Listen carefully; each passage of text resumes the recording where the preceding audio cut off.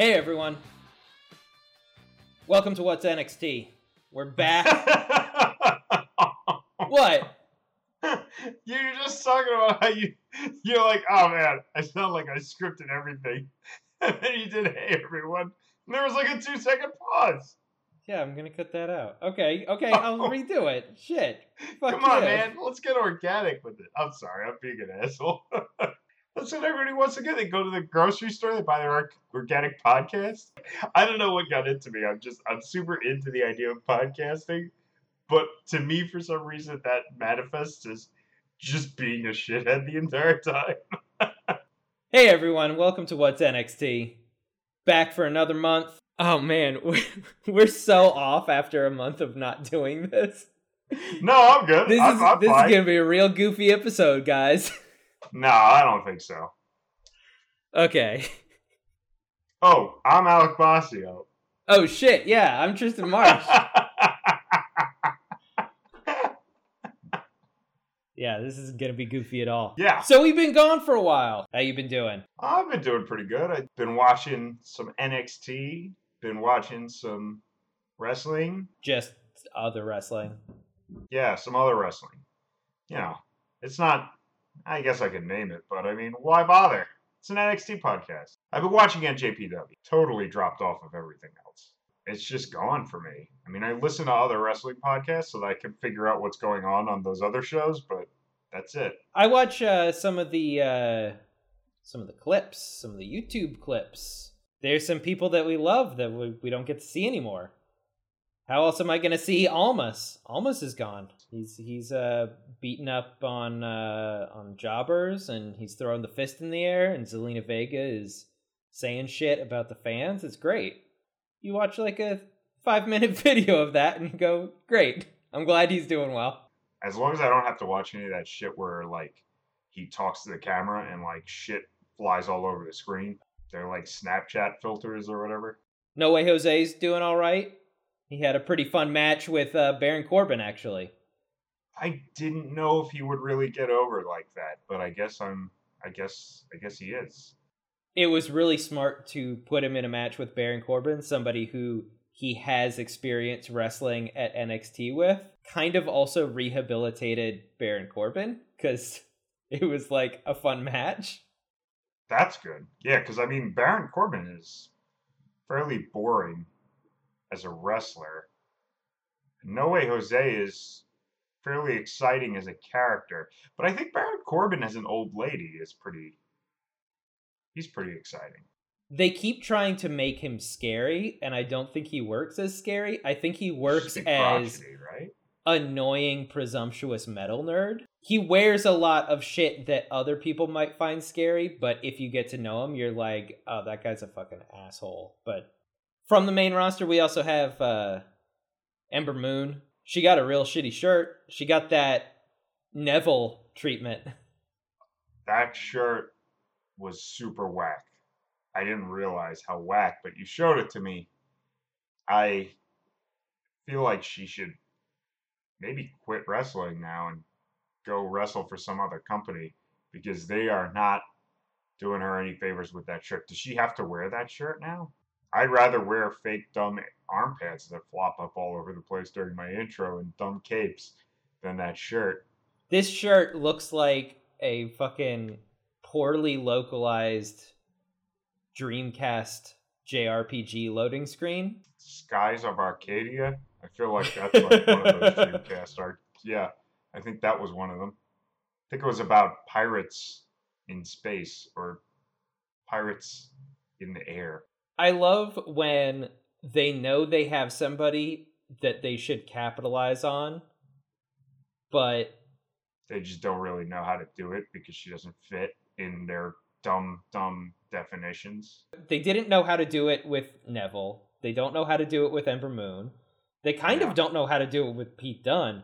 They have a shirt for Pete Dunne in their shop that looks, it's like a weirdly rasterized JPEG, and then it just says Pete Dunne Bruiserweight. It's like, that's not good. Luckily, he knows how to market himself pretty well, so... You can't pass up t-shirt money. And you know that with somebody as over as Ember Moon is, Just get the shirt out. Fuck it. Just get the shirt out. I mean, there's got to be someone who bought that, like, Dreamcast logo shit. So there's someone wearing it probably right now. Probably listening to this podcast. Yeah, well, I actually even thought of Dark Souls, which I've been playing a lot of recently, and I think everybody has, because it's a really popular game. Features a big circular eclipse-looking thing in the logo that basically looked exactly like what was going on. And then it has basically the same, like, serifed font and, like, bloom on the font. Yeah, everything's pretty similar, and I kind of expected to see, like, I thought maybe it was like a tongue-in-cheek, you know, Dark Souls thing until I saw the back. Like, it's just that. It would be fun if it was like you died, or like there was like a little, like, she was there with like a glowing thing of Gatorade. You know what I mean? Like, but it was like glowing orange energy drink. You don't know what it was. Yeah, that would be fun. Or if she had like a knight's helmet or a sword. Or, you know, just like cool. 3 incomprehensible, hyper-dense paragraphs of lore. And then that's like a one-off thing that some guy just wrote there for no reason, and now like 6 games later they have to keep referring to it because the fans like it so much. They're a bunch of idiots online. Fucking Mark. Fucking Dark Souls Marks. Triple H has to actually, like, fucking show up and be like, listen, guys, I just put it in there for fun, okay? You can have fun in video games still. Listen, guys, okay. I just put Ember Moon on the main roster for fun, okay? You're overthinking it. She doesn't open anything. She doesn't do anything. You can't upgrade her. It's just there.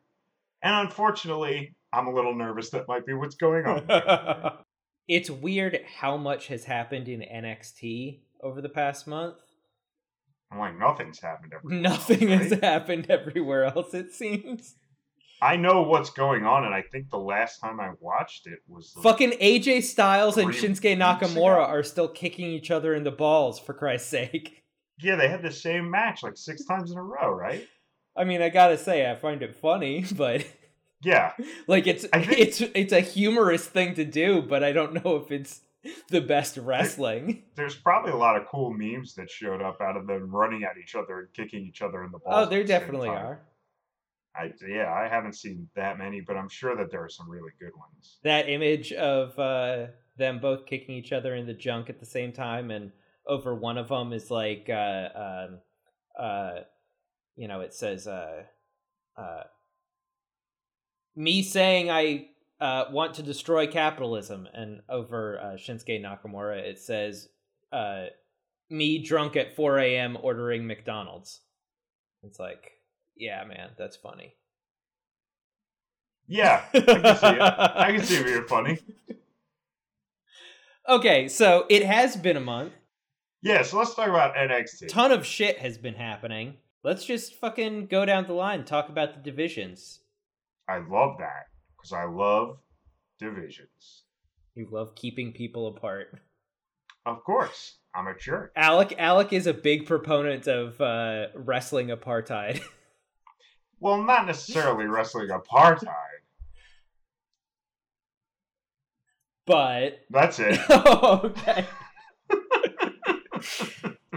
The tag team division has been fucking bonkers. Who the fuck knows what's going on with the tag team division? Yeah, it's been pretty crazy, but it's been... I've been finding a lot of fun with tags that they've had. I've been really digging the idea that we can have fun, entertaining, and dynamic tag interactions.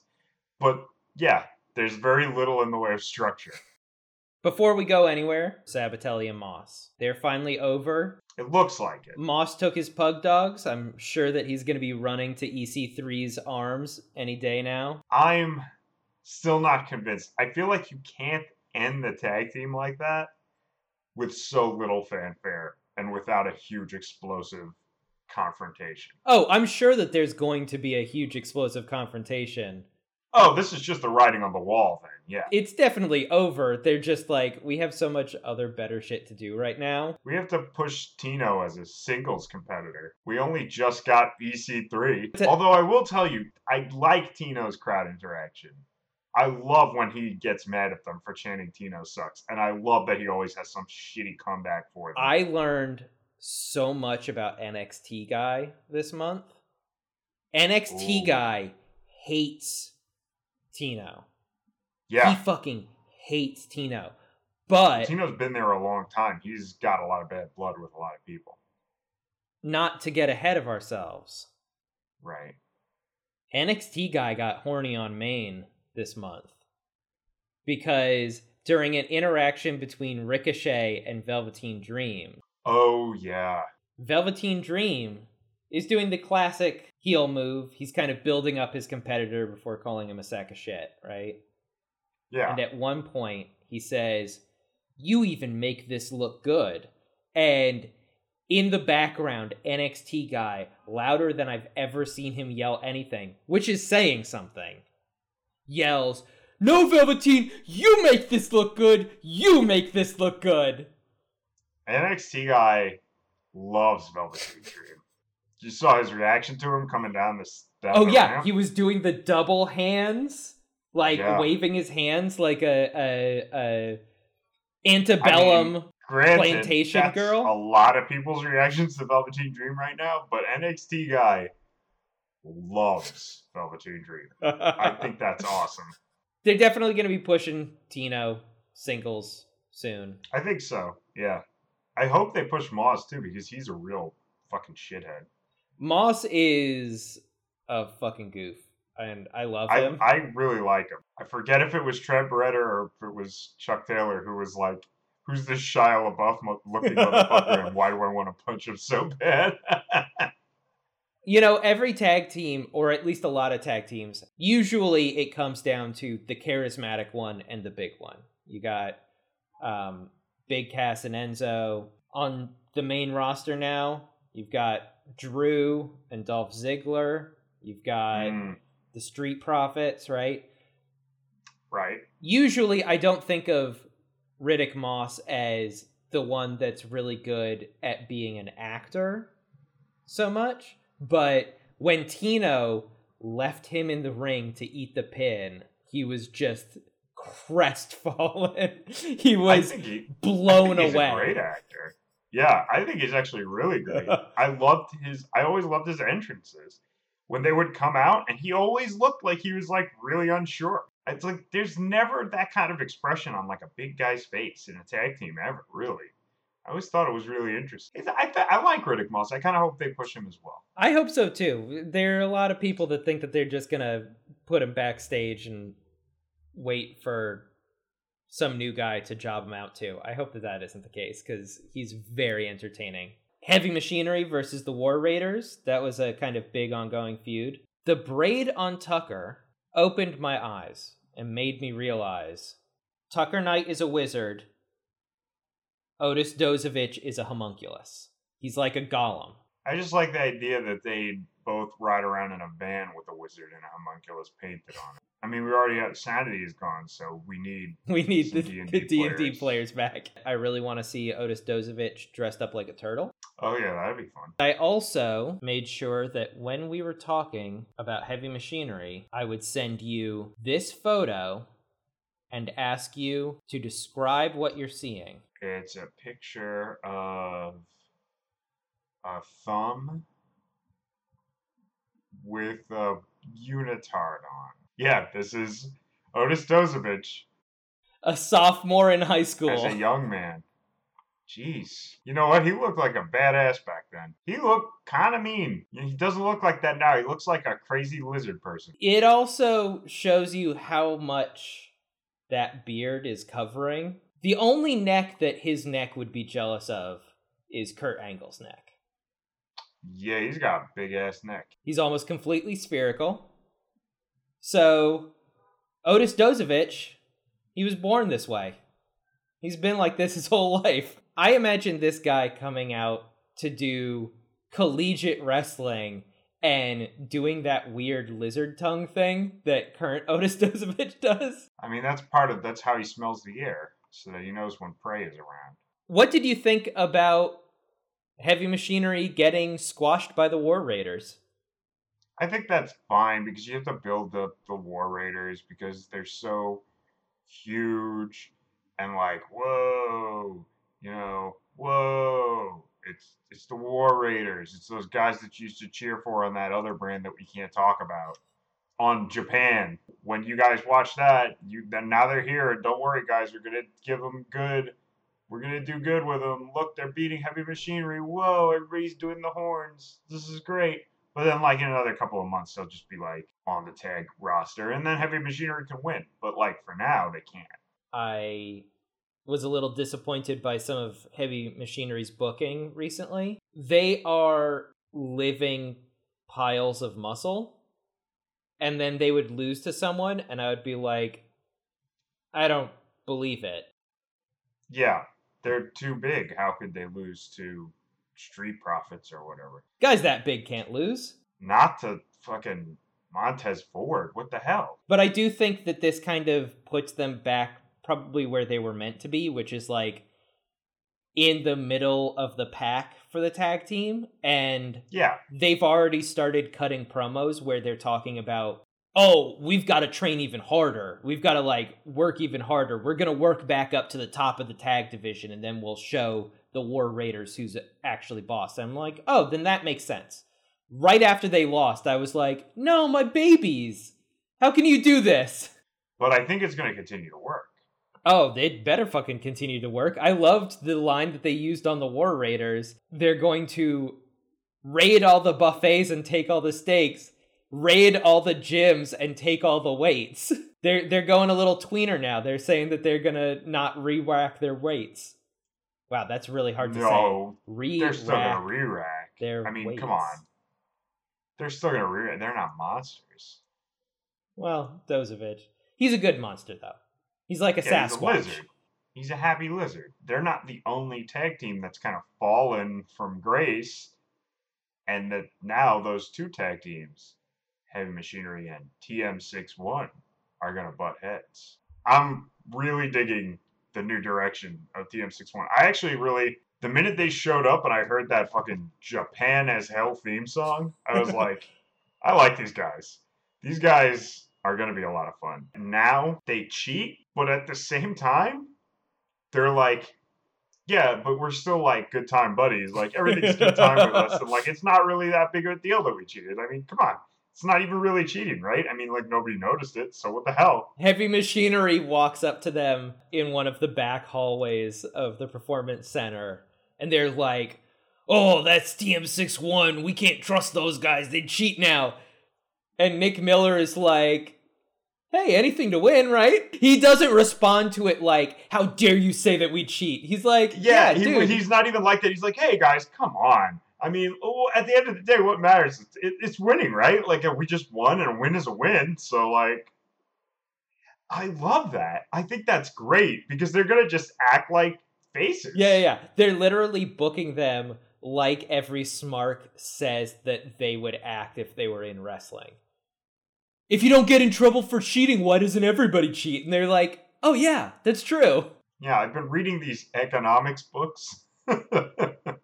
Oh god, no, because now they're going to become like weird libertarians. Yeah. They're going to like use game theory all the time. They're going to go from high flyers to like steady readers. Just going to sit at desks and read off things to their opponents. They get punched. And one of them goes like, excuse me, sir, you just violated the non-aggression principle. This match is over. It's definitely a good way to turn him heel. Nobody will cheer him for that. Smiling heels are always the best, right? Yeah, they really are. I mean, for fuck's sake, we're going to close out this section with Undisputed Era, and they're the fucking smiliest heels of them all. Yeah. They're having a great time. One little thing to point out. This interaction ends with them making a match for next week. And Otis Dozovich says, anytime, any place. How about next week? Which isn't really any time, is it? Yeah. No, I almost feel like he says, well, how about we go next week? Anywhere, anytime. And I was like, what? You just said next week. I remember also picking on him as well. I know exactly what any place, anytime is a phrase that you say when you're going to make a match for later on in that episode. Well, let's talk about who TM61 cheat to beat. Oh, shit. That's you like that rhyme? Yeah, that was good. I wanted to use that shit in Congratulations. there. Yeah, I was working on it. A month goes by and I kind of think a little bit, and about 30 minutes before we recorded, I had been working on something for this for a while. I was like, cheat and beat both rhyme. So literally, you just opened a thesaurus. Like, no, cheat, if I'd opened a thesaurus, meat, I might have found it a little sooner. Skeet, elite, feet, Pete to cheat. Excellent. Got it in one. But they cheat to beat the Street Profits. Well, they don't really know which earth they're on. They don't really know, how far to take the comedies. And I think that they're just trying to find a balance, because you need to have some of it, because let's face it, they are really, really good at it. Part of that imbalance was they kept trying to make Angelo Dawkins be the same kind of character as Montez Ford. That doesn't really work. Like, in some of their pre-taped promos, he would throw the mic to Angelo Dawkins, and Angelo Dawkins would suddenly be like, oh yeah, and this is great. And you were like, ooh, maybe not. After they lose to TM61, they cut a promo in a basketball court where Angelo Dawkins is fucking, I don't know, running wind sprints or something. Montez Ford is as fun and charismatic as he always is. But then everything that Angelo Dawkins is doing is just running by the camera and being like, yo, what up? And then it ends with him running into a chain link fence so fast that it bends. I liked that. I like that they got really hype over it too, even though I'm pretty sure anybody could run into a chain link fence and make it bend. This is a good use of Angelo Dawkins. Angelo Dawkins doesn't need to be Montez Ford.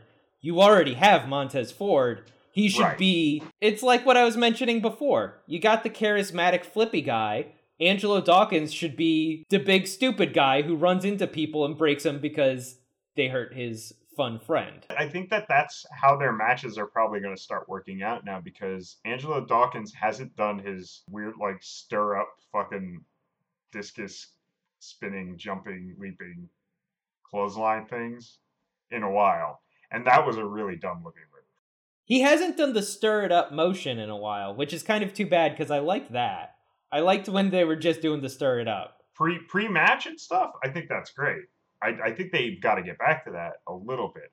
But I think, again, like I was saying, there's this small uncertainty where they're not sure how far to take the humor. Yeah. And how far to take the character stuff. I think Angelo Dawkins is a very good wrestler. Because I think he's got a lot. I think he sells pretty well.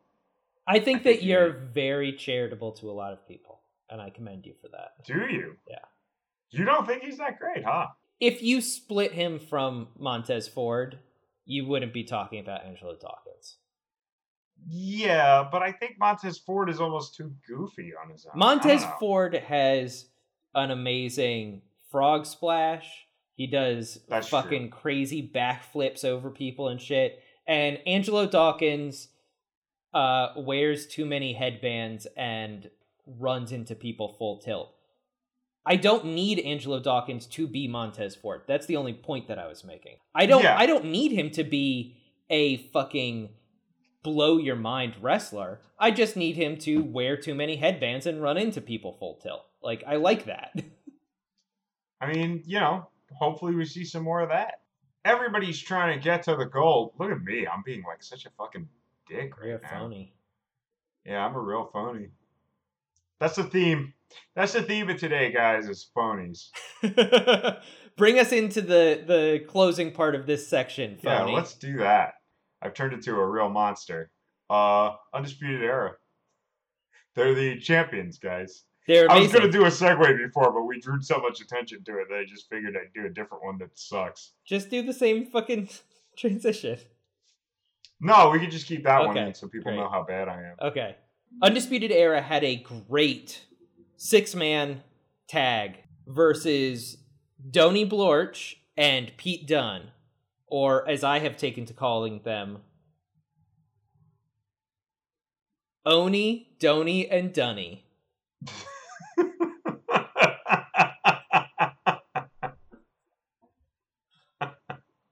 You like that? Oh, that's pretty good. Because in the match, Pete Dunne holds up the 3 fingers. Yeah, only one time. And then everybody in the audience started chanting 1, 2, 3. Yeah. Oni, Doney, and Doney. That's the name for me. It. I was kind of thinking Pony Blortch. Oh, geez, you're just doubling down on the smushing their names together. Yeah. Pony Blortch is pretty good. Yeah, I was thinking that. I don't know, but I like Oni, Doney, and Doney.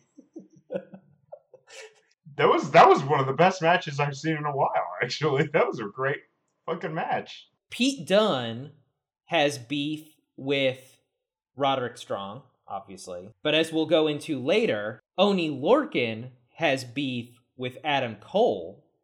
Right. So it's great because there's already storyline shit for them to deal with. You can see how it's going to forward into a bigger storyline for all of them coming up. But nothing is on the line in this match except for pride, so you actually don't know how it's going to finish. If it was Oney Lorcan and Danny Burch versus Undisputed Era, you'd go, oh, they're losing. Like, they aren't getting the fucking belt. If you're doing Pete Dunne versus Adam Cole for some weird reason, well, Pete Dunne probably, like, he already has a belt. He's not going to, He can't fit 2 in his mouth yet. That's the only thing holding him back. This was so well constructed, even down to the interaction backstage between Doney Blortch and Pete Dunne.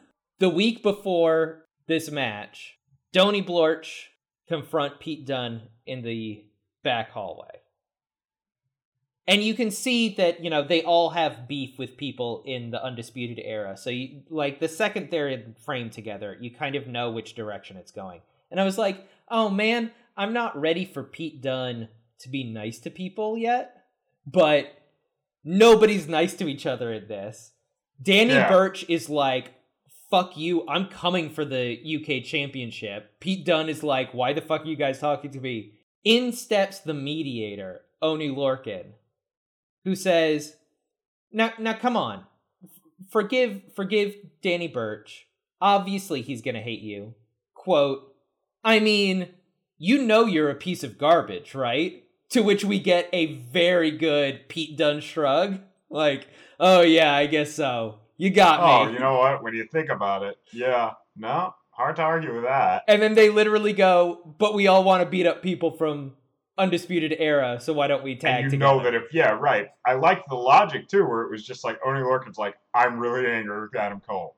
But if I fight Adam Cole, those 2 assholes are going to show up. You're really angry with Roderick Strong. But if you fight Roderick Strong, those 2 assholes are going to show up. We're 3 dudes. They're 3 dudes. It's a fucking numbers game, baby.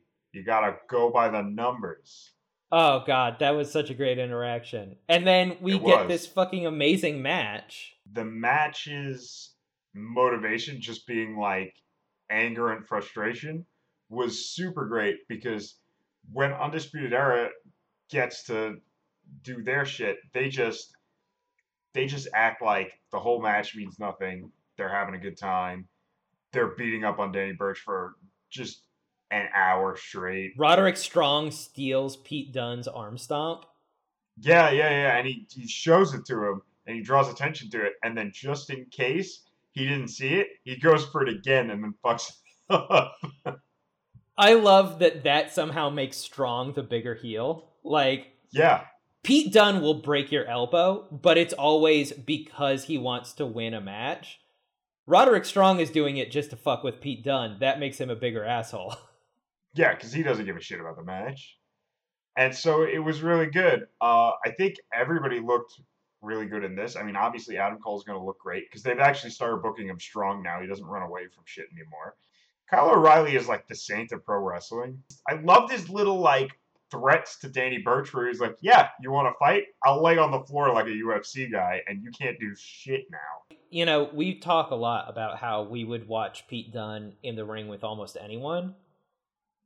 That might go almost double for Kyle O'Reilly, but not as Yeah. like written in the stars. He doesn't jump to your mind right away like that. But he's just when this you see weird him, little kinetic weirdo who, yeah, sometimes he spends like 10 minutes scooting around on his butt like a dog with worms, but you're like, that's fucking amazing.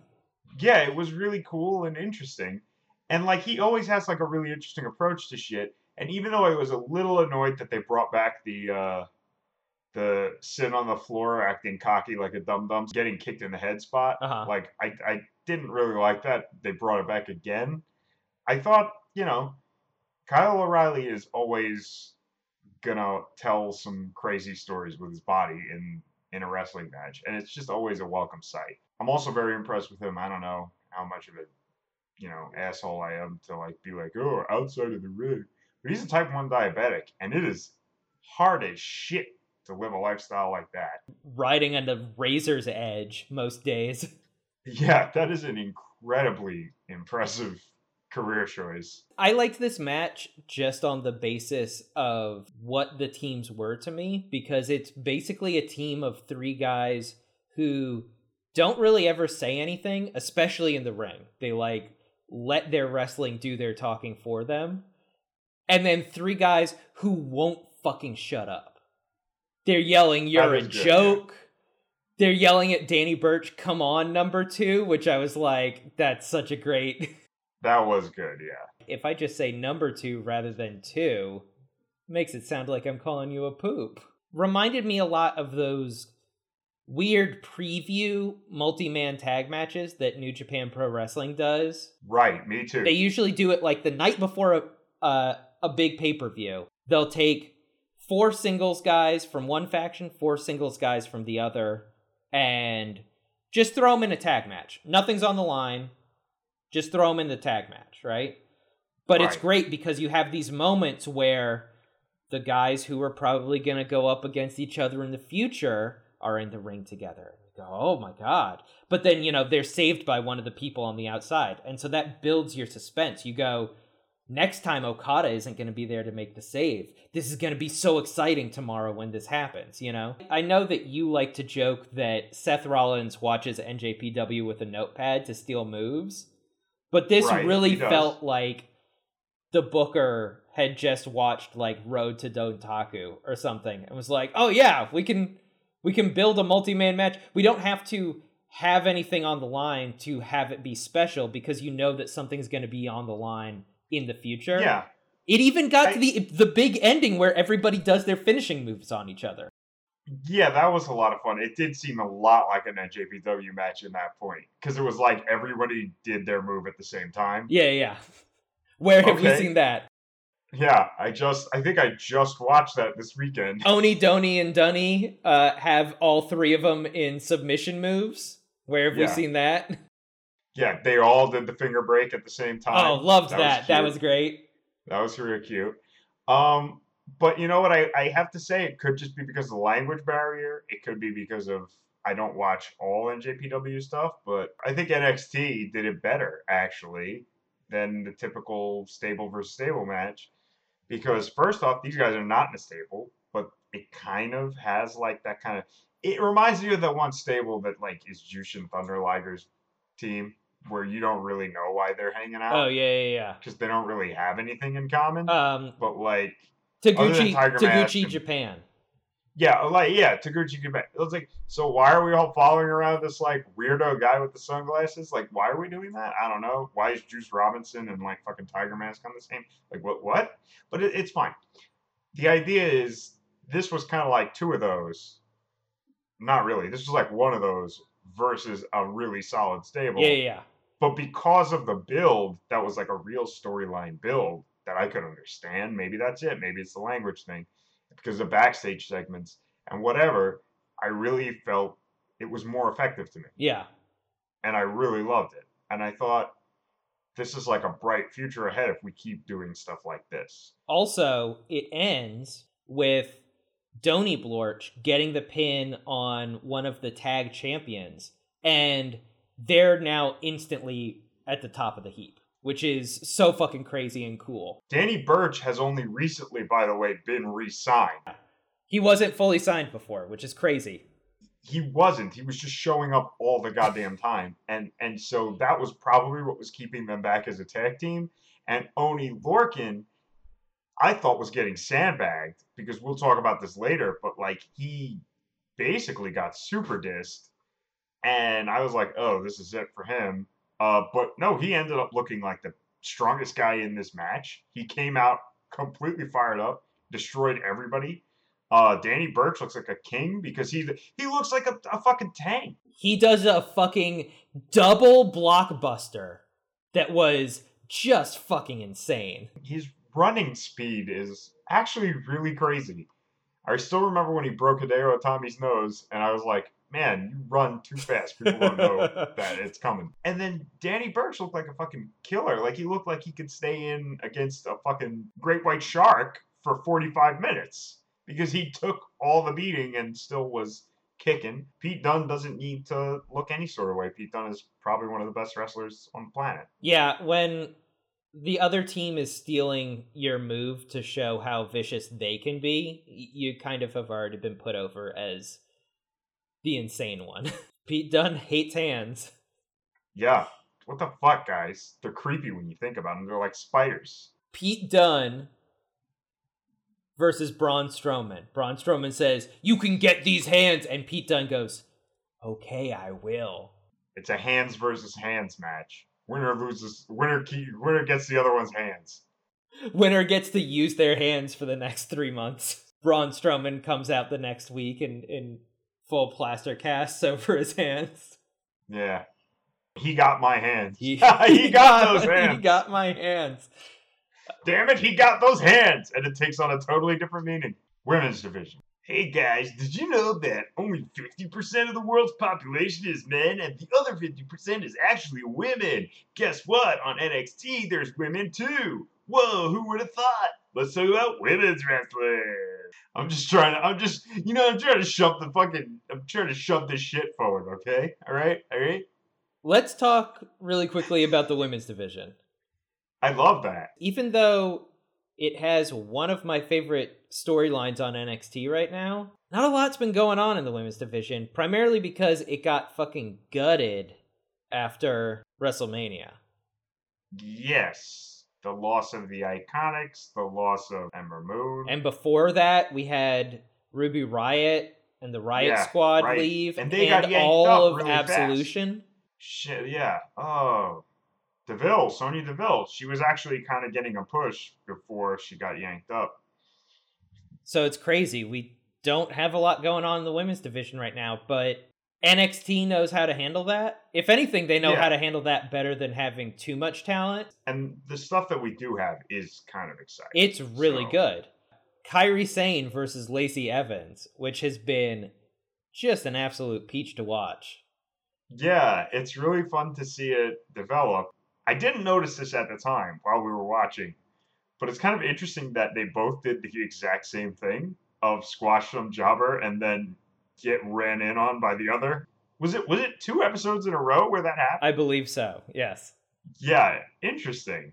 I really like that because it just draws a line under what is different between Kairi Sane and Ember Moon. They're both happy, good people, but Ember Moon doesn't strike first. She strikes back. Yeah. Kairi Sane is like, this bitch fucking started it. I'm gonna kick her ass. I don't give a shit. Yeah. There's a certain level of, well, she's whimsical and kind of dresses like an anime character from a pirate show. But at the same time, I mean, she's still from Japan and she's a Japanese wrestler, so she's got to be kind of at least a little bit of a badass jerk, right? Yeah. Like a little bit, right? At least. So it is kind of fun to see her just run out and fucking spear someone out of nowhere because she's just like, I hate you. The Japanese model does really take heel-face dynamics turning on a dime as a given. Look at how often they'll just randomly have a match where Tanahashi, who is the ultimate face, will come out and start doing some heel shit, and you're like, oh, fuck. He's the face of the universe, but then all of a sudden he starts stomping on the back of some guy's head, and you're like, boo. I guess. Boo for this match. But then afterwards he comes out and is like, sorry, I was just so distraught that I might lose my belt. And you're like, okay, we understand it.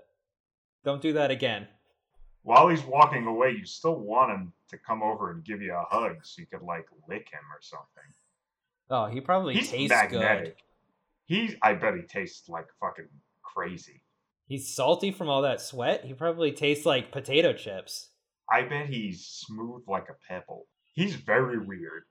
There's something about him. He might be like the most charismatic wrestler on the planet.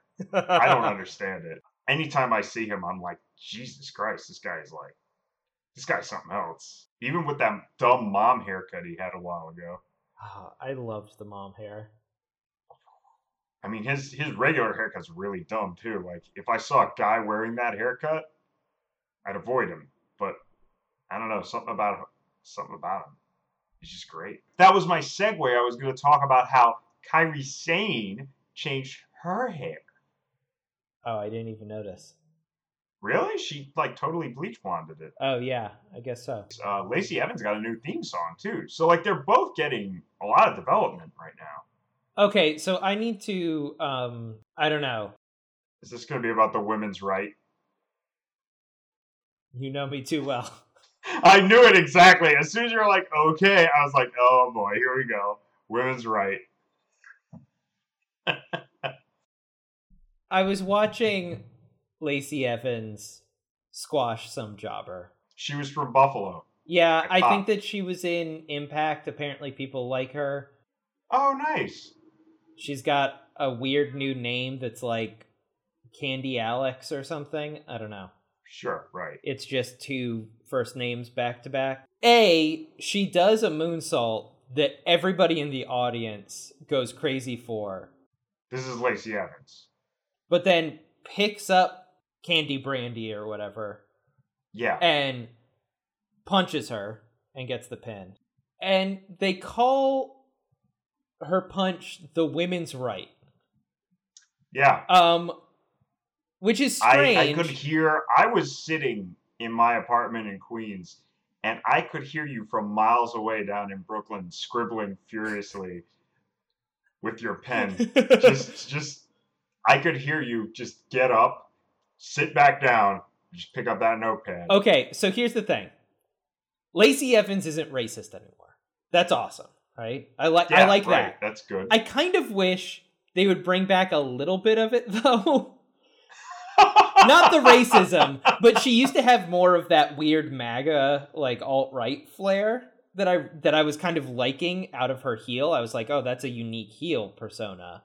And now she's just become the woman who talks about class all the time. Maybe she cuts a promo about the Second Amendment and then flexes and it's like, I always have my guns. Or that's good. Relocate Full Sail Studios to Jerusalem. Just something. Sure, that sounds fun. That's a topical joke. Something in line with her being a weird, neoconservative.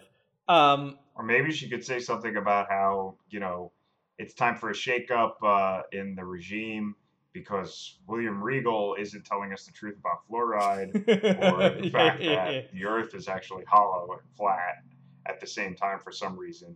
Impossible, but I believe it. They're turning frogs gay, whatever. Yeah. But then she does the women's right, and the second they mentioned that it was called the women's right, I was like, oh, I really like that. But then... Oh, you liked it? But then I was like... Okay, yeah, I knew it. Well, the alt-right isn't really known for its feminist stance. It's like a weird juxtaposition. And then I was like, also, nowadays, the only time you hear the phrase women's right, like we're no longer fighting for suffrage. About abortion. It's about abortion. It's about abortion, yeah. It has to be about abortion, a women's right to choose. So how long do you think it's going to take for Mauro Ranallo to start calling it the abortion? Oh, God. Oh. Well, come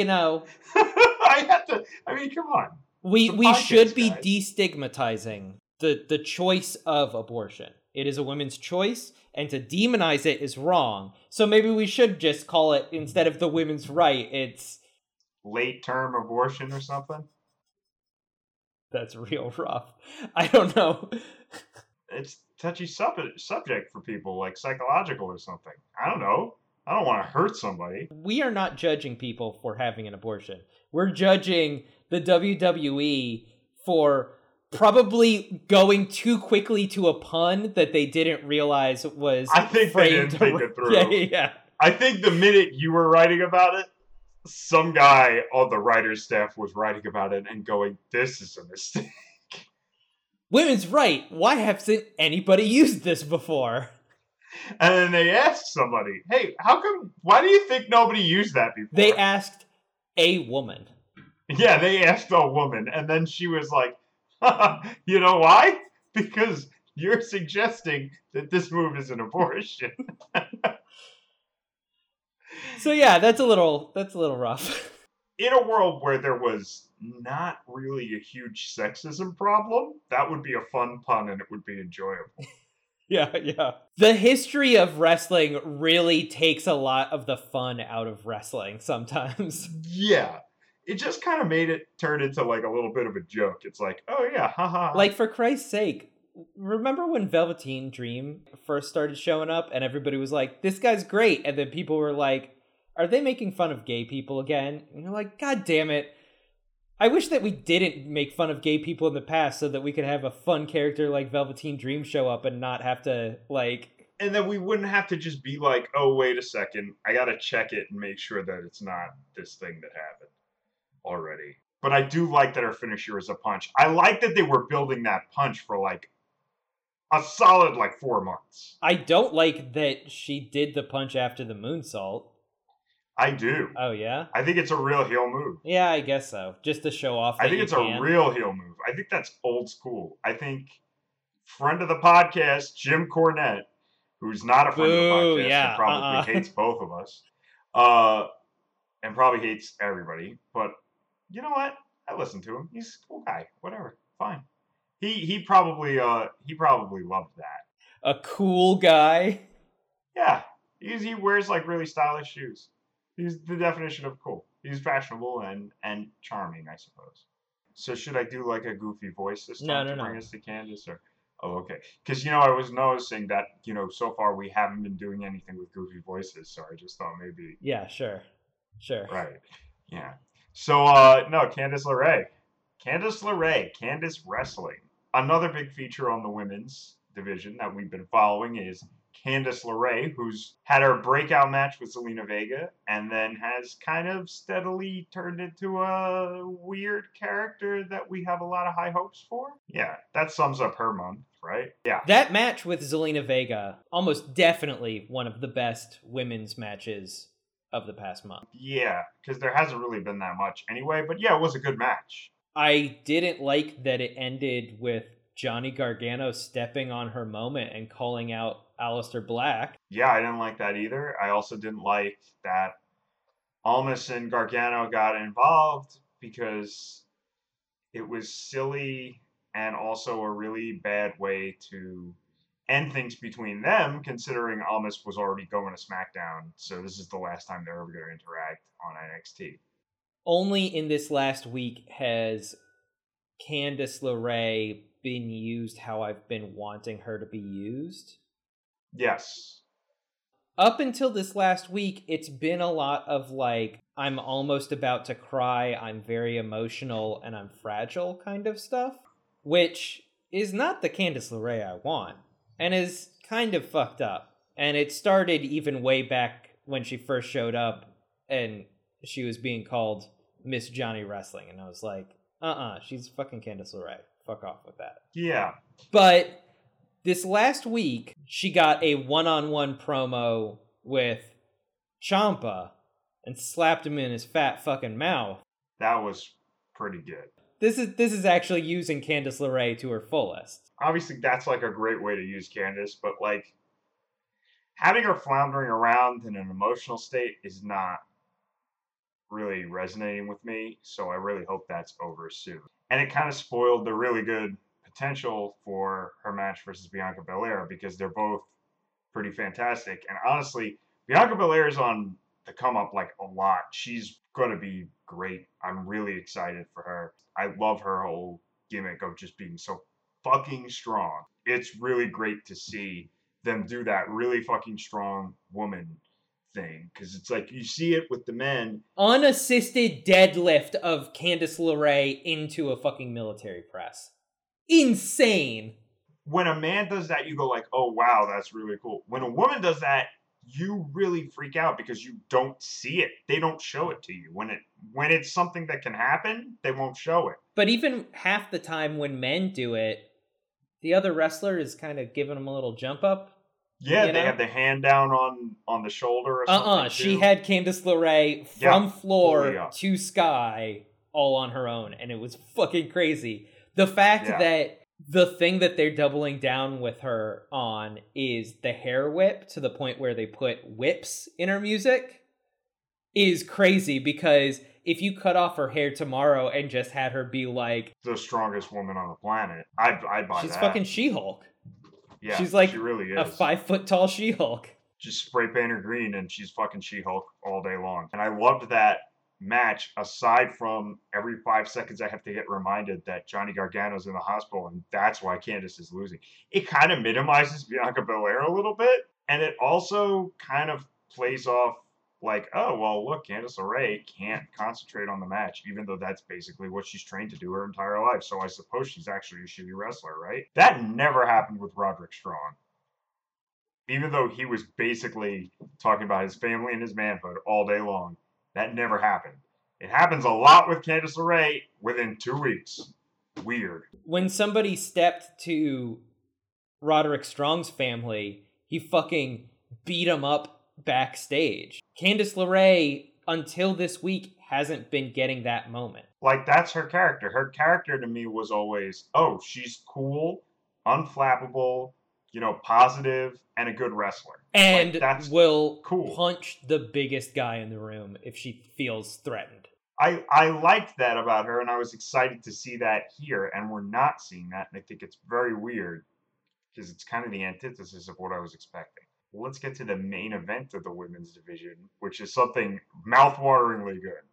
And it's Dakota Kai being existentially afraid of Shayna Baszler. It's the hero's journey starring Dakota Kai. I really see it that way. I know that people are like, oh, well, don't play it out the way I want. Swerve me. Like, show me something weird. No, I want this to play out exactly the way I want it to pay off exactly how it's supposed to, which is her being victorious at the end. I hope it fucking takes 2 years. Yeah. I love this fucking build that they're doing, because it hinges on how good Dakota Kai is at just acting afraid of even thinking about Shayna Baszler. Reporters just mention Shayna's first name and her demeanor changes, and she acts traumatized. They use traumatized a lot, and I felt like, usually it would probably veer into that territory of what we were talking about with Candice LeRae. But Shayna is so legitimately frightening because they've made her look like a shark. Yeah, and it's only Shayna. It's not affecting her other matches.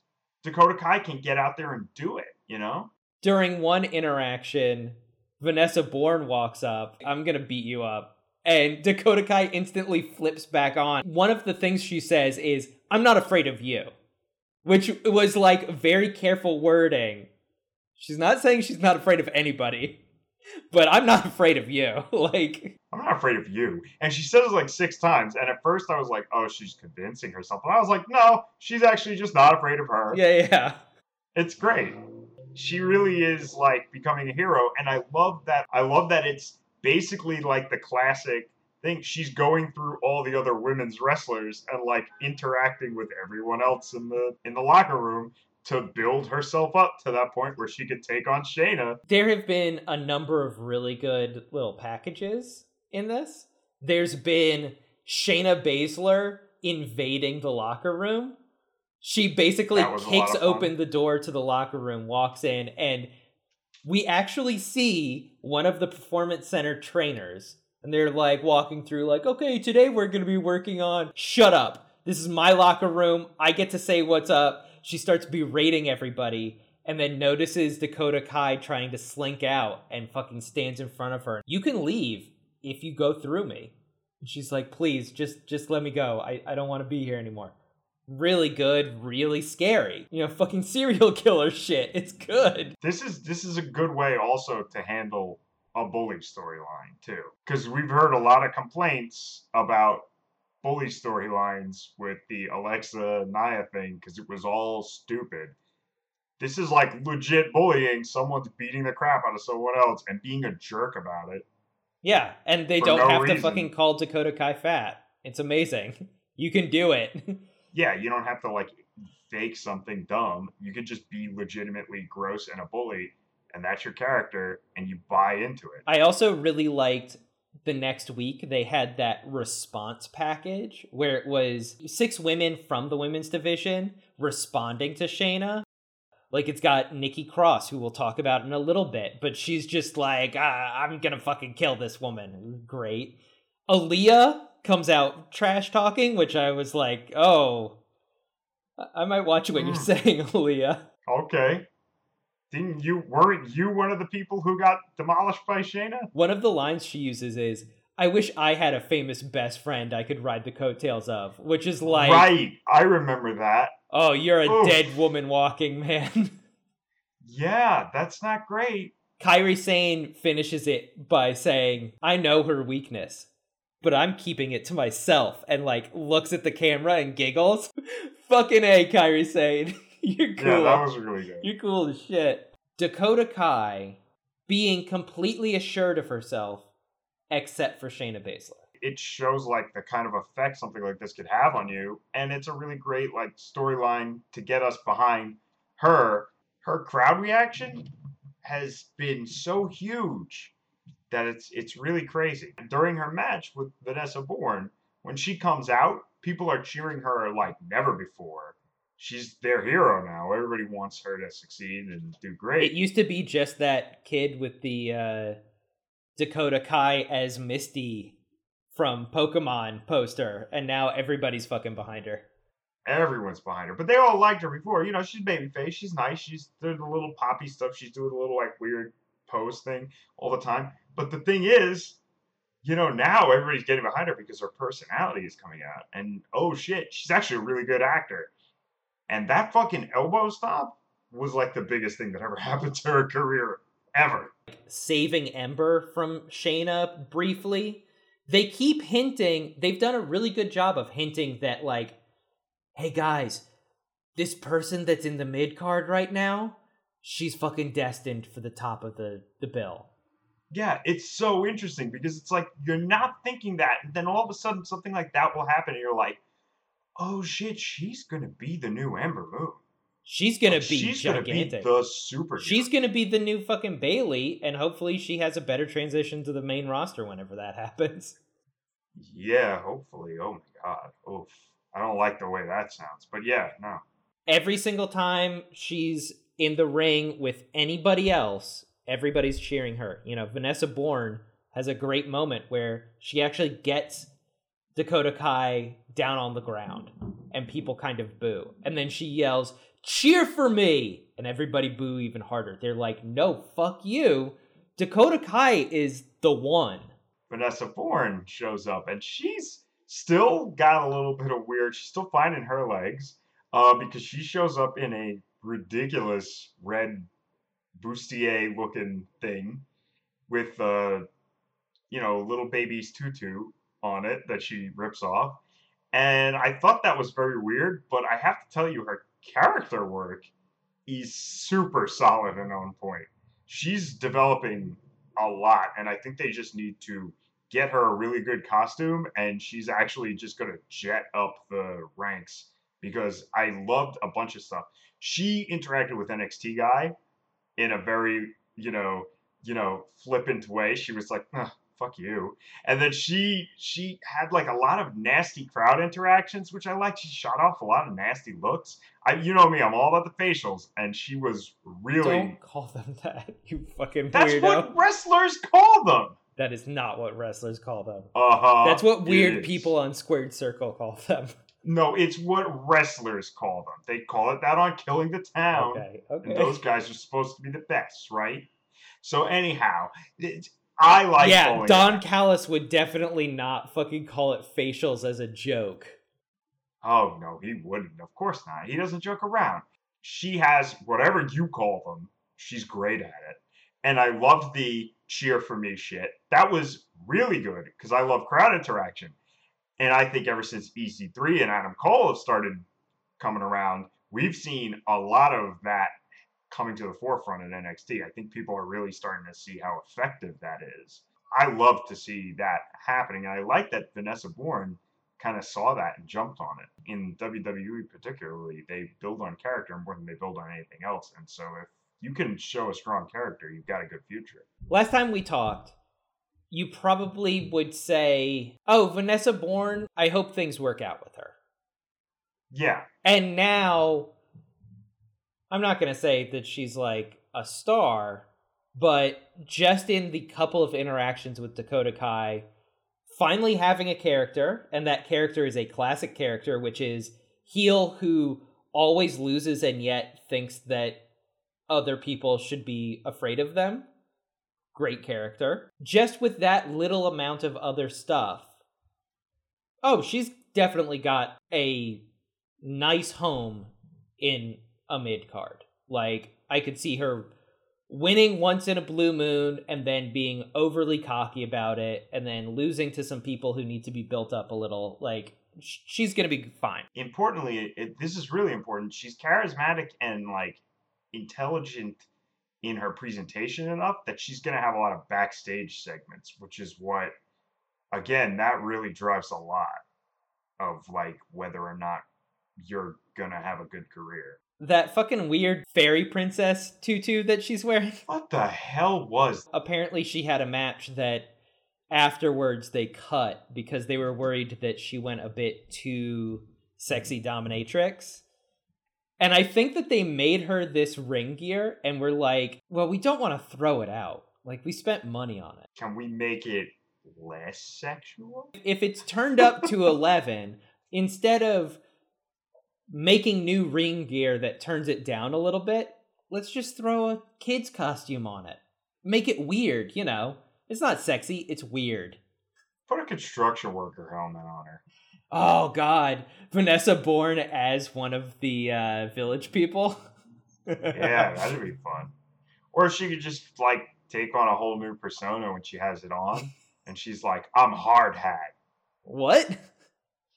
Yeah, she gets, like, a whole new persona. Vanessa Borne, you have gigantic hair. How did you get it all under that helmet? Because I'm hard hat. Vanessa Borne? Who's Vanessa Borne? I'm hard Vanessa hat. Borne is dead. Hard hat is alive. I don't know, whatever. We should also talk about Nikki Cross, because after Alec involuntarily started clapping because I mentioned Nikki Cross. She's great. After the match with Vanessa Borne, Dakota Kai goes backstage. Shayna has just come out and frightened Dakota Kai during an interview.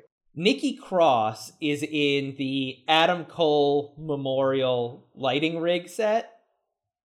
She has crawled up to the top of it and is cackling at her like the fucking Cheshire Cat. I love that she's, like, functionally up a tree. It's really fun. And then the next week, Dakota Kai is cutting a promo.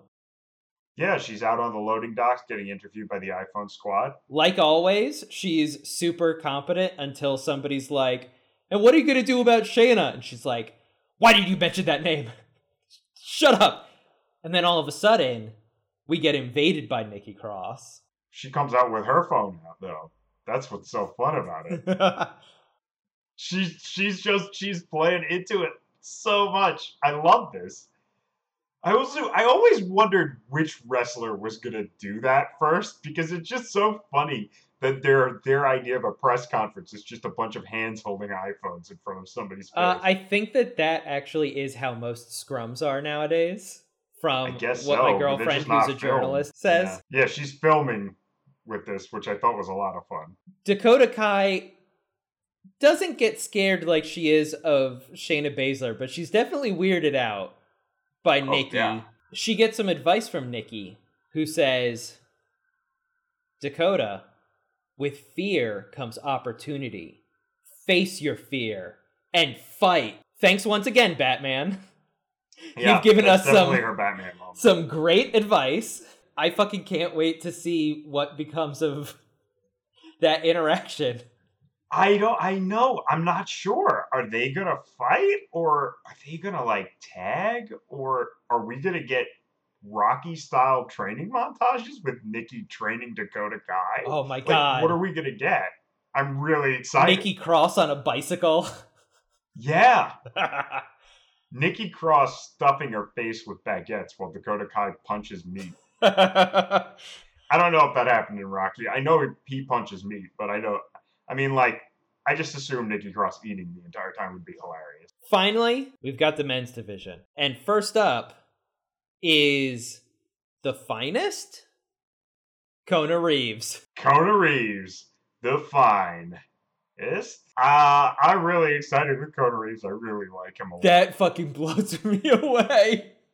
I love the idea that it is a guy whose gimmick is, I am the finest, and he is noticeably not handsome. He is noticeably not wearing really good fashion. He is noticeably not doing high spots and crazy wrestling shit. He's just wailing on people. He's really got the character down. I love that he's a cackling maniac. I love that he's basically a bull in a china shop who has no finesse whatsoever and just smashes through everybody. I really enjoy that he's over the top yelling and screaming. And most of all, I like that he's basically unlikable. You would never want to see this person. You can't root really for Kona Reeves. Like, I don't root for him. I definitely cannot root for Kona Reeves. And I want him to lose. I want to see him lose. I feel like he's like a Kevin Owens or something that you really don't ever want to root for, which is really the perfect heel. Blasphemy. He's Kevin like Owens is a face, though. Kevin Owens. Kevin Owens is a face. Oh, though. yeah, I know. We both believe Kona that. Reeves is like the heel, I would say. Because he's unlikable and he doesn't seem like he could win. And then he wins and you're like, fuck. We've got Moss and Sabatelli and EC3. Too many fancy boys. Too many fancy boys for me. Yeah. Find something else is not a to be. Fancy boy. I don't feel he is. I feel he's a delusional psychopath. I loved him handing the jacket and he's like, don't scuff my jacket. And then he turns around and starts flailing his arms wildly and destroying people. And it's just like he's a fucking crazy person. He's like a wild animal. In his pre-taped bits, he looks like a weird Tim and Eric bit. Yes. I was attracted to that as well. And all he does is just yell the finest constantly while people tell him he sucks. Yes. And he licks his teeth in slow motion. Also, that's another thing that we have too much right now. We're starting to get to critical mass of people just yelling their gimmick. We got to rein that in.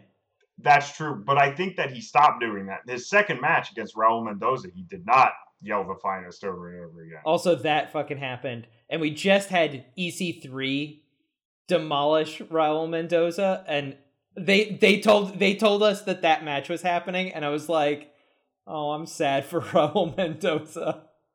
I'm not, and you know I'm a huge Raul fanboy. I actually really like Raul Mendoza a lot.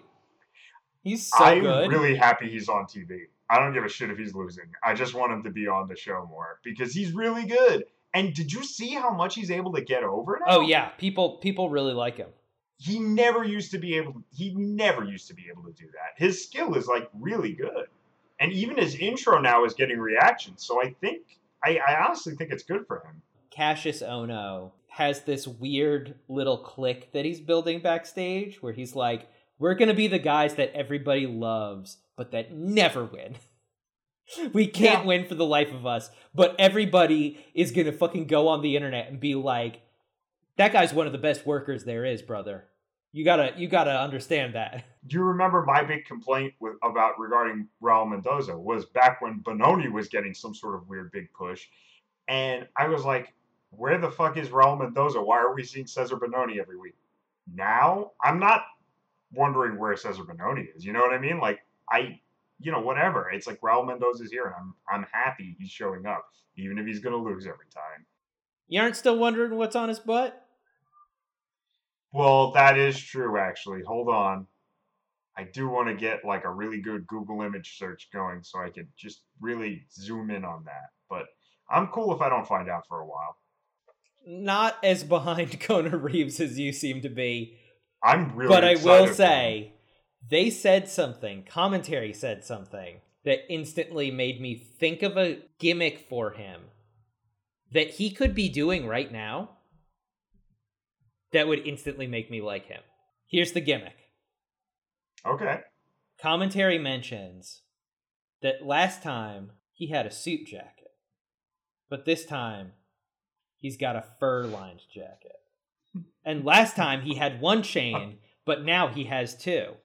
Yeah, that was Percy who brought that I up. want his gimmick to be that he's overcompensating because people don't like him. Every week he comes out with a more enhanced wardrobe. Yeah. So literally by the end, he should come out in a crown wearing two fur coats at the same time and enough chains and rings to shame Mr. T. And people still boo him, and he's like... Cigars in between each of his fingers. Yeah.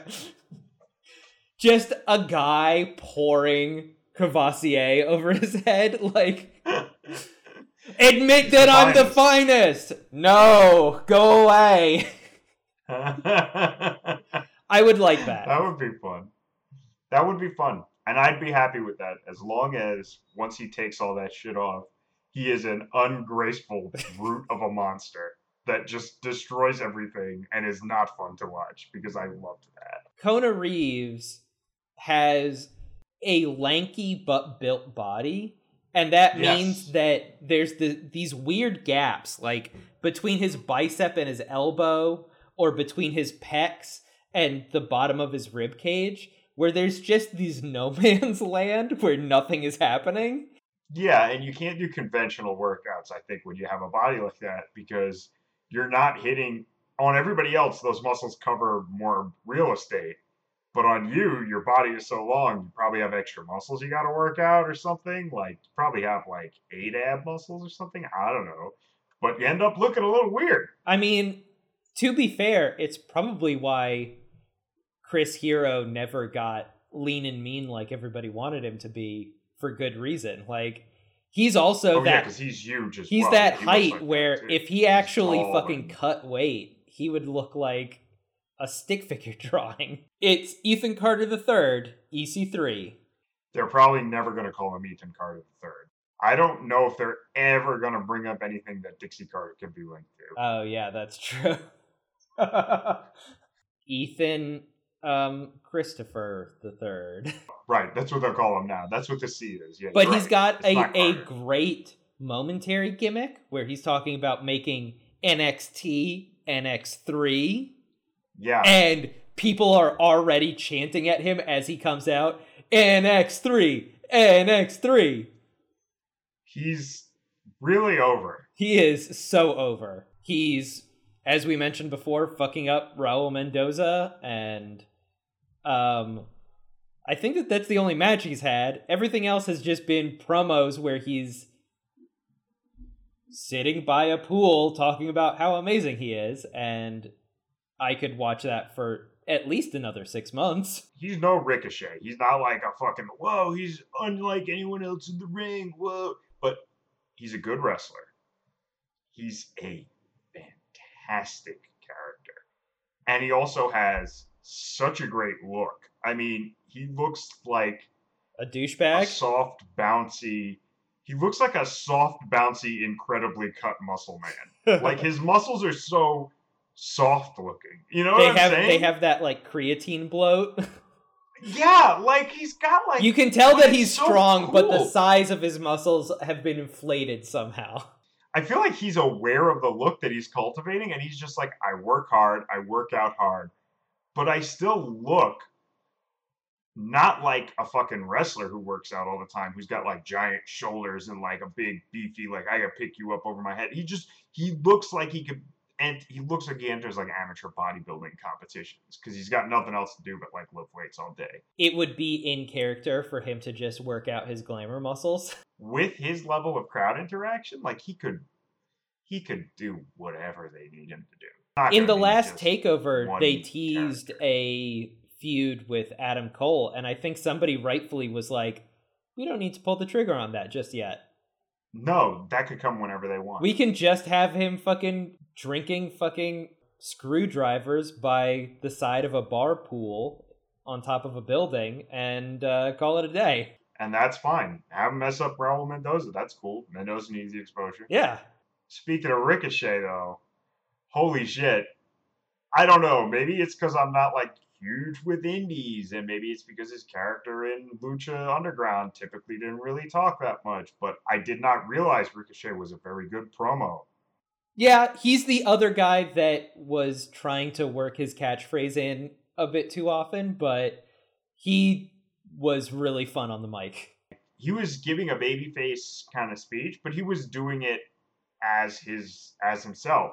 So he was saying things like, oh, you might call me cocky. I mean, maybe that's true, but I know I'm the only guy that does it like this. That's actually really cool. And I think that that's, a cool way to do it. Instead of, we have other babyfaces who are like justice and like, this is what's right. And, we've had my family, my manhood. They gave him a little bit of that in his first promo that he cut, where he was talking about how he just had a kid. I also felt like that was stepping on Nigel's thunder, because then Mauro was like, oh, also Nigel isn't here because he just had a kid. But I like the method, basically. They're giving him a little pride, and I like that a lot. I think that that's cool. I think he's really getting over a lot. I liked his little quip that was the last week that we saw when he was saying there's only one thing on my mind, and somebody was trying to troll him and say socks, because he wasn't wearing socks. He was wearing loafers without socks, and the audience fucking hated it. All through that promo, you can hear people giving him shit about his socks. Yeah, and then he was like, nah, I'm not thinking about socks. I'm thinking about the championship. And everybody was like, yay! And I thought that was fun. I think, things like that are being really fun. Fast on your feet in that situation is good. I also liked that he then went on Twitter and said, it's called fashion, look it up. So we have yet another fancy boy, apparently. Yeah, but he's a face fancy boy. The big difference. Big difference. Yeah, we need one of those. Who should interrupt but another fashionable man, perhaps the most fashionable man? Velveteen Dream comes out to interrupt that promo. Holy shit, he's over. We talked about this before. NXT guy got super horny. Oh my god. He's so good. I like that Ricochet was able to kind of toe-to-toe with him a little bit on the promo, because that is not what I expected at all out of Ricochet. Yeah, you expect him to be Prince Puma, to not say anything, and people talk shit, and then he fucking does a 450 onto him to talk back. Yeah, and I've heard people even say like, oh, whatever, yeah, he could do all that shit, but his promos aren't that great. So I wasn't expecting this, but I actually really was pleased with it. I thought it was great. And I thought he played off of Dream really well. Dream played off of him really well. Yeah, I mean, but Dream is going to play off of anybody really well. Dream was able to make that Aleister Black feud entertaining, and Aleister Black, that was back when he had no character. No matter how you flip or flop, you better land in the very back of the line behind the Dream. That was really good. Velveteen Dream also has maybe one of my favorite lines ever in this, which is Ricochet says that he's here to steal the show, and he's here to steal the spotlight. And Velveteen Dream says, steal my show? Steal my spotlight? Steal my show and my spotlight? Yeah. You know that Velveteen Dream was like, well, rule of threes, but he didn't mention a third one, so I'll just say both of them again. Yeah, and it worked out really well. Yeah. I think everybody liked it a lot. It was pretty cool. And, following that up the next week, we got our match. which I was so disappointed was going to happen because I was like, oh my God, they're giving away a fucking takeover match. I was texting you while I was watching it. I was like, this is outrageous. They're putting it on regular show? This is insane. This is probably only going to be 10 minutes. What the fuck? I had the same reaction because during the promo, I was like, you know, Ciampa, that's a big storyline. This might be the feud to watch. This is like already a killer feud. And then they were like, we're putting it to bed next week. I was like, oh no, what the fuck, yeah, man? we're going to find out who's number one contender in time for TakeOver. No, wait. And what we saw, we got a really good match. Yeah, it was really fun. They were pulling out all the stops right to start with, and it was really good. High octane, really fun. Ricochet obviously can't not look good, but Ricochet looks yet great again, doing anything. Oh my God. You know, you put Dream in there with somebody, and he looks great too. The reason this feud works is because they brought back something that every Velveteen Dream feud needs, and that is sexual tension, baby. There's a lot of very confused looks between Velveteen Dream and Ricochet. No matter how good Cassius Ohno is, we weren't getting these vibes with Cassius Ohno. To make a Velveteen Dream feud really work, you've got to wonder, does he want to beat him up or fuck him? Because that is the golden spot. And Ricochet returning the pelvic rotation. Oh, yeah. Was a lot of fun and put me firmly in camp. Ricochet belongs on NXT. Before the match can be concluded, Lars Sullivan just runs the fuck in and beats the shit out of both. You know something is going to happen because they start making very weird camera choices and the audience starts booing. And you're like, what? This is still a good match. Why would they boo this? And I knew, I was like, oh, thank God. Somebody's going to break this up. Who's going to break this up and be my hero? Well, guess what? It was my fucking hero who did it. Killian Dane is no longer on the show, so he has to fuck up something. Yeah, well, guess what? He could fuck this up, and it was awesome. I think that they realized Lars Sullivan knows how to get himself over too good, so you have to be very specific about what you have him do. And they've only been having him do shit that would make the audience hate him. Like breaking up this fucking amazing match that's happening. Yeah, and doing stuff like having him deliver promos, but only for, like, pay-per-views, and only talking about, like, I'm gonna win kind of stuff, and not so much my opponent should be on the cover of a men's fitness magazine, is way better. Or how many books he reads. Yeah, it's way better, because this way you're not looking at him like, oh my God, he's so entertaining and fun. You're looking at him like, oh, he's coming to win. Yeah. And then when you see him, everybody's booing, and you're like, yeah, fuck this guy. And he spits on people. And his crossface is a fucking disgusting, stupid move. And I'm also really happy about what we're getting next, which is Velveteen Dream and Ricochet versus Lars Sullivan. Okay. In a handicap match. I need to talk about this. Yeah. It's going to be Ricochet and Dream versus Lars Sullivan. Can't get better than that. That's amazing. I know, it's going to be awesome. I can't wait for him to flip them both over his head at once. Oh my God, freak accident, one in each arm? You do the opposite. Lars Sullivan is down in the middle of the ring, and you have an elbow from one corner and a 450 from the other. Oh my God. Either one is going to be pretty fucking amazing. Yeah. Ooh. Or you could probably do both. Let me just say, I'm going to get a little Alex Jonesy here. Uh-oh. NXT is lying to you.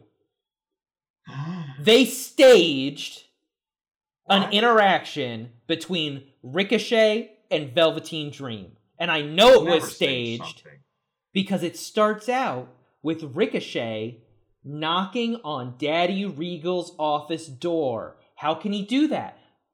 Daddy Regal doesn't have an office door. He has a beaded curtain. We all know that. That's right. Also, that sign was really atrocious.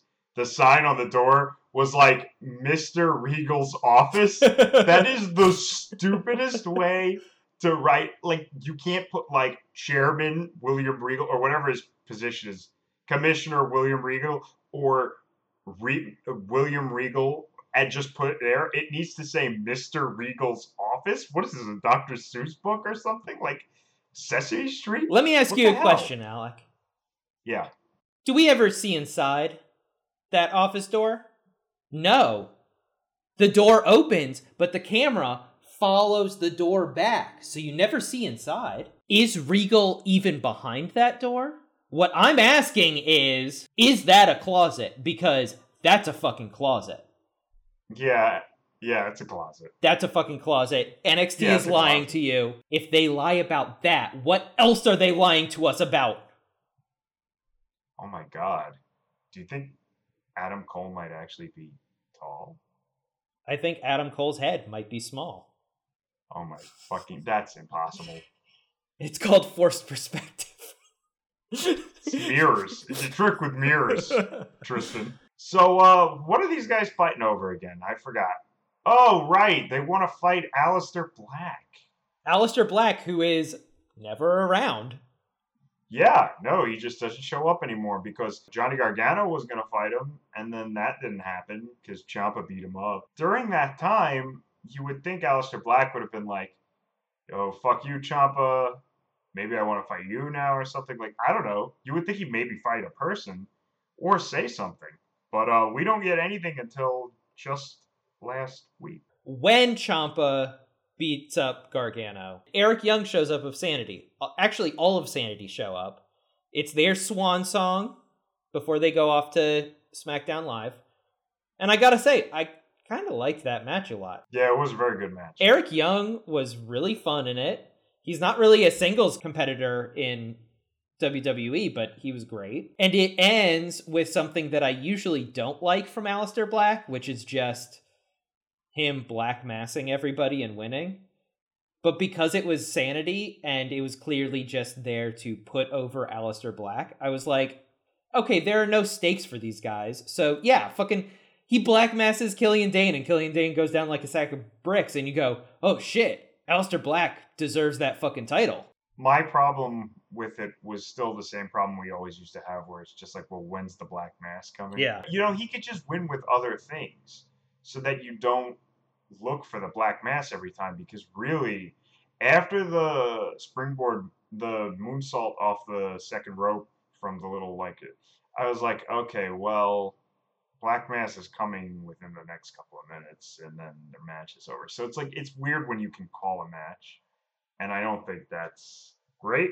I loved Eric Young during this match, and I think that he knew that this is his last match on NXT, and he wanted to make it mean something, and I think he really did. I also just want to say for Aleister Black, he does actually get a little bit of credit in my book, because this last week, when he did get on the camera and talk, when he's walking through the parking lot? Yeah, in his vest. I guess that's like his champion suit. He sounded like he had a personality, so I'm excited about seeing that develop. The Ciampa Gargano storyline has completely overshadowed the belt.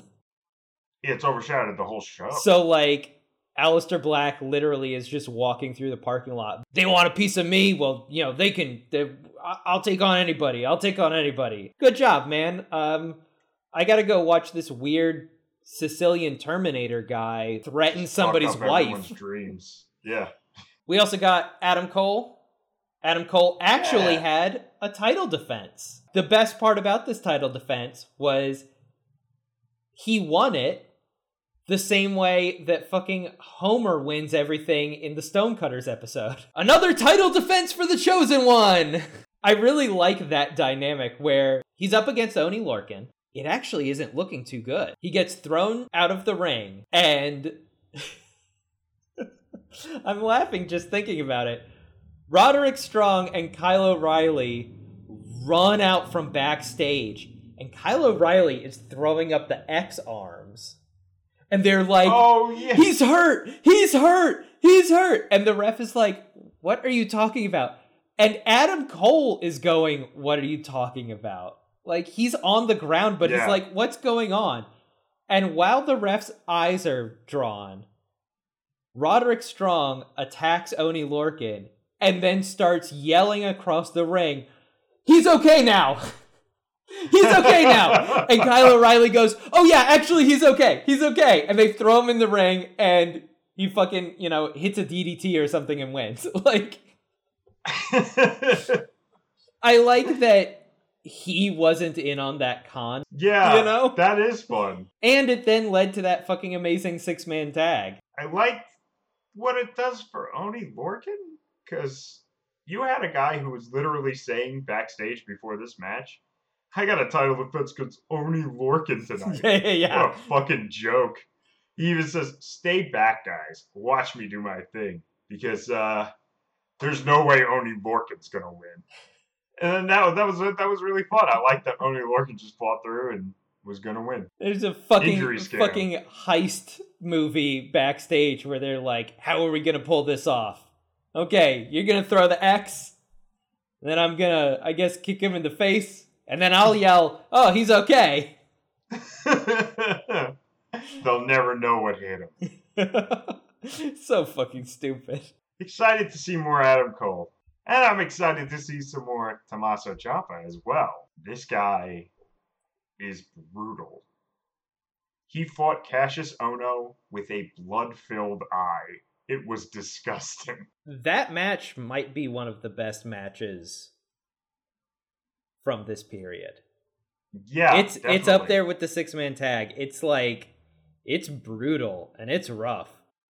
I loved seeing like a nasty side of Cassius. He doesn't do the little oh no thing. He doesn't punch his face. He doesn't do any of the fun shit that he does. He's got a purpose. And that purpose is to teach Ciampa a lesson, because as we find out in a pre-taped promo before the match, Ciampa, he's nothing. He's an idiot. You know what he is? He's a scaramouche. Yeah. Commedia dell'arte, baby. Well, I think he took one look at that name, Tommaso Ciampa, and said, you know what he's going to appreciate? If I call him a scaramouche. At one point, Ciampa actually dodges Cassius Ohno's weird rear flying elbow and counters it, and Moro screams like death. He's, no! Ciampa proves that he is no scaramouche. He is a brutal monster that is horrifying. Meanwhile, on Twitter, he's a little bit of a scaramouche, I gotta say. Yeah. He has branded himself Tommy Sports Entertainment. Whoa! To counter Johnny Wrestling. Whoa! And he says that he is the best sports entertainer ever to walk into a ring. That is excellent. Let me send you some links and let me get your live feedback. I wanted you to get a good overview of the amazing work that Ciampa has been putting in, really living the character on Twitter. Oh my god. This is awesome. Bringing up that that's an unsanctioned match, so it doesn't count as a loss. That's great. Basically, it's as if the match never even happened.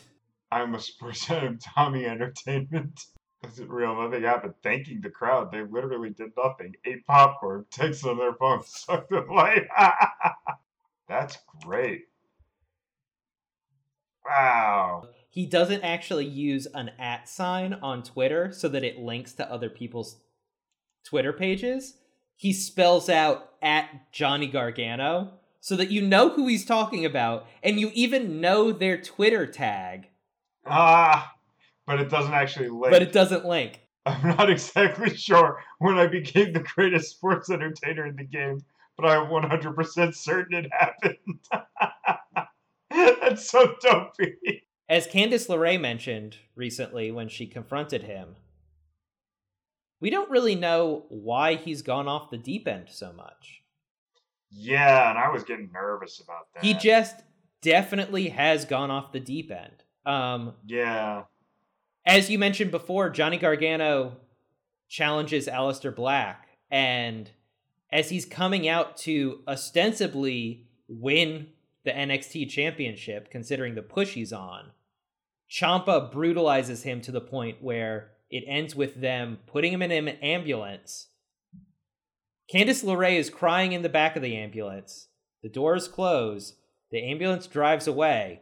And then the camera pans across the parking lot and up to on top of a semi-tractor trailer where Ciampa is standing, crutch over his shoulder, waving goodbye yet again. That's his favorite thing to do. He also had, at the time, tape on his face to reduce swelling, which made him look like the Terminator. And then when they removed the tape, one of his eyes becomes black and red, which, yet again, makes him look like the fucking Terminator.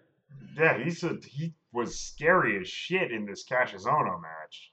There was something that was kind of distressing to me a little bit about the Candice LeRae Ciampa interaction. I felt like it was really soap opera-ish, which was a little bit nerve-wracking for me because I was really expecting him to just say, Candice, I loved you. Why didn't you pick me over Johnny? And I was like, oh my God, that's the worst thing in the universe. Please don't make that happen. And usually in especially WWE wrestling, when you think that's the worst thing, you would think it's going to happen. Yeah.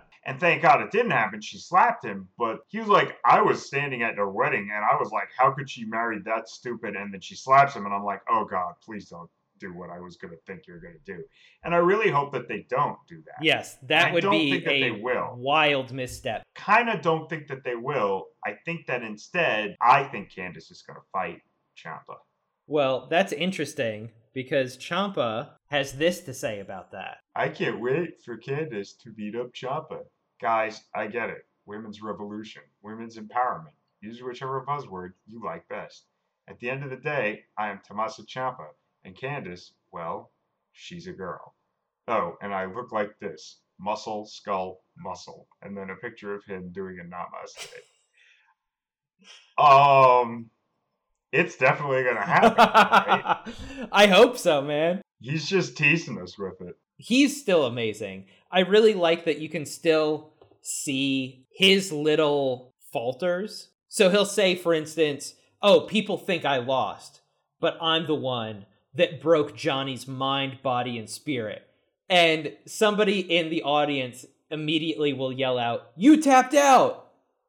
And he'll have just this moment where instead of looking big and tough, he looks annoyed. Like he's like, oh, they're ruining my moment again. Yeah, it's like, I did tap out. Ah, fuck. The whole Candice Tommaso Ciampa interaction is fueled by this wild energy from the crowd.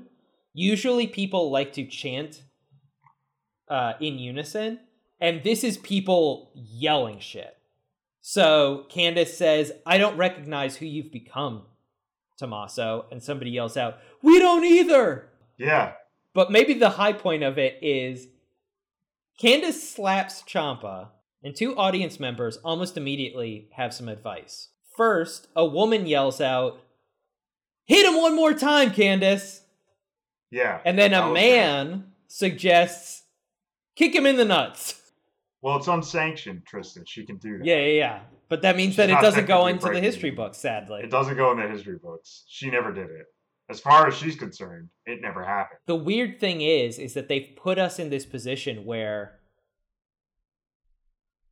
if he had accepted Johnny Gargano's kindness at the end of their unsanctioned match, we would all go, oh yeah, he was going through a rough patch. He felt bad, but like now he has his friendship back.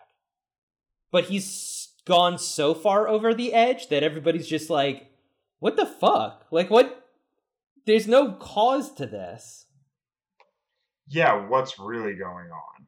And he has a tweet, in my mind, one of the more unguarded tweets.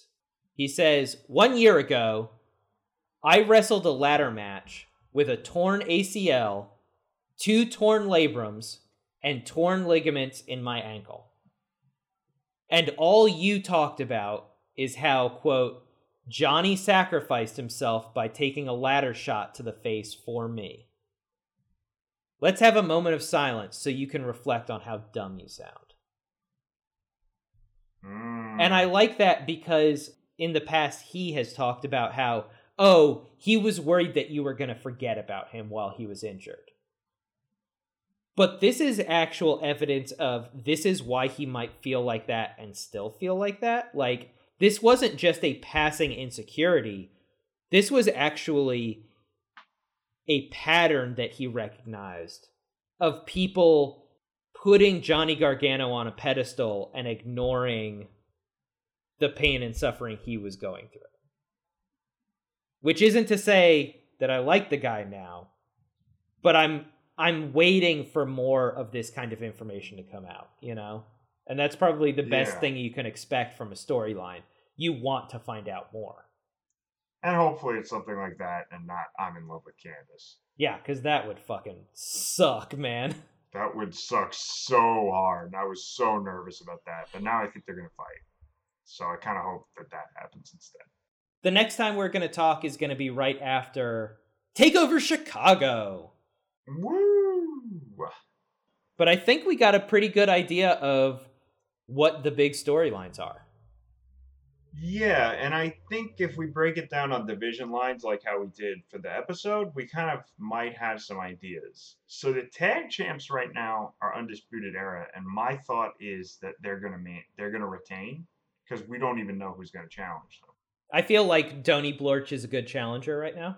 Yeah, they're a really good challenger. If they do challenge, I mean, I'd be excited to see them win, and I wouldn't be super surprised, but I kind of feel like Undisputed Era is going to retain because I like the idea of them running the division and just being like really obnoxious. I feel like all of the other tag teams right now either have better things to do or aren't believable up against Undisputed Era, except for War Raiders, who are too believable up against Undisputed Era.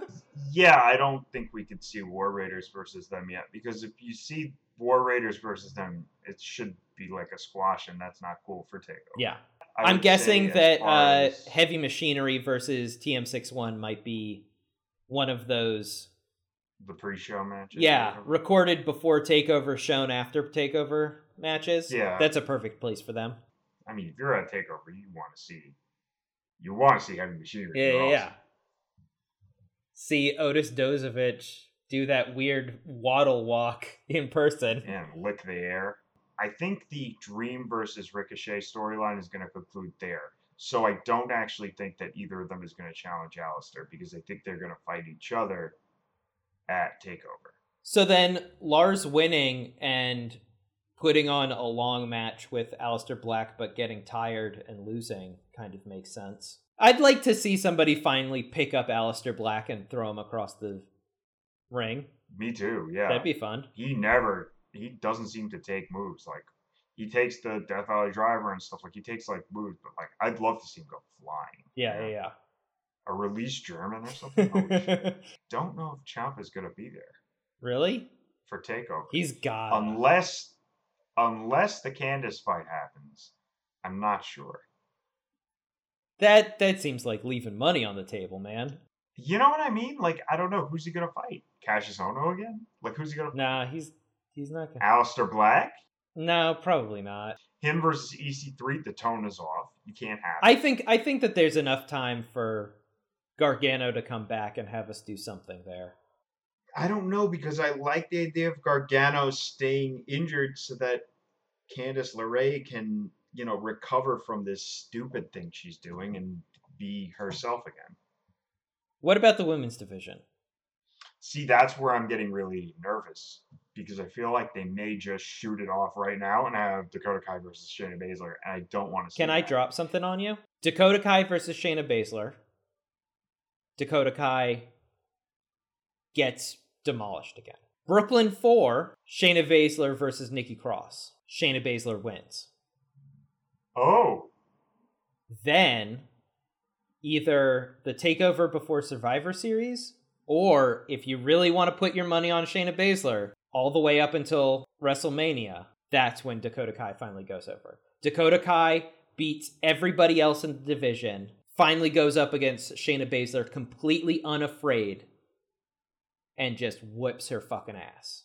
I can see it. If this was any other company, I would say keep the belt on Shayna Baszler for a year and a half, and the entire time build that same story that I just told. Maybe you have Dakota Kai and Shayna Baszler fight a couple of times, but every time Dakota Kai just isn't quite there. But in her other matches, you know that she can be. You know, by the third or fourth time they fight, she goes, well, yeah, the other 4 were tough matches. But you know what? I fucking survived them. I can survive anything. She isn't going to take me down this time. Yeah, I could see it. That fucking Nikki Cross Shayna Baszler match, whenever that happens. Oh, that's going to be fun. That's going to be, you know, you fucking thought that last woman standing match with Asuka was crazy. Somebody's going to fucking have some teeth ripped out of their skull with a pair of pliers or something. I don't know. Yeah, it'll be an interesting match, and I think it should come before Dakota Kai versus Shayna Baszler. That's why I'm kind of feeling like TakeOver. My prediction, my booking would be Kairi Sane versus Lacey Evans. Yeah, but you got to have Shayna Baszler defend. I feel like the you belt. do, but I feel like she could just come out and choke the loser. I feel like if it isn't going to be Dakota Kai, then Dakota Kai probably is going to fight Nikki Cross soon, and Nikki Cross is going to become number 1. Yeah, maybe. I don't know. I want to see the Dakota Kai story play out over a long time. And I want her to kind of interact with everybody. And I could see how your idea definitely lets her do that. Because it's like in a video game, like the boss fight you have to lose, you know? Like that. But like, I don't know. I could do with or without that. They do a mega attack that takes you down to 1 health, and then you... Yeah, you pass out, and then you wake up in a bed like an old lady is nursing you back to health or something stupid Giving like you that. soup. It's Nikki Cross. She's giving you cheesesteak. So, in a month, rather than listening to the episode that we will have just put out, listen to this episode first so that you can feel superior about all the stuff that we got wrong. Yeah, you can be like, listen to these dumb marks. They didn't figure out anything. Nobody knew that fucking Ciampa would come out with a machine gun and shoot everyone. I forgot their names. The Everly Brothers? The Ely Brothers. Oh, God. The Ely Brothers beat Undisputed Era. That's incredible. They're the new tag champs. Yeah, and then they beat War Raiders during a run-in. This has been What's NXT? Promote our shit. You can listen to us on Apple Podcasts, Stitcher, 1, and 2, Google Play. 3. Ding, ding, ding. You can also contact us at whatsnxtpod@gmail.com. Has anyone done that yet? No. So our contest is still open. If you email us, we will mention you on the show and you will become a meme. It's that easy. Some people think they have to make interesting, creative content. Nope. You just have to email us. My other podcast is Under the Tokyo Tower. It's a Sailor Moon rewatch podcast. I'm working on season 2 right now. If you haven't watched any Sailor Moon, you can go back and check out our entire first season review. In the interim, we're doing these little like movie reviews and stuff that we're Okay, doing, this isn't fun. a What is Alec What's Doing going on podcast. in my life podcast, yeah. So you guys can check that shit out, is what I'm saying. Under the Tokyo Tower. We'll be back to you in 1 month to talk about TakeOver Chicago and what's next. What's NXT?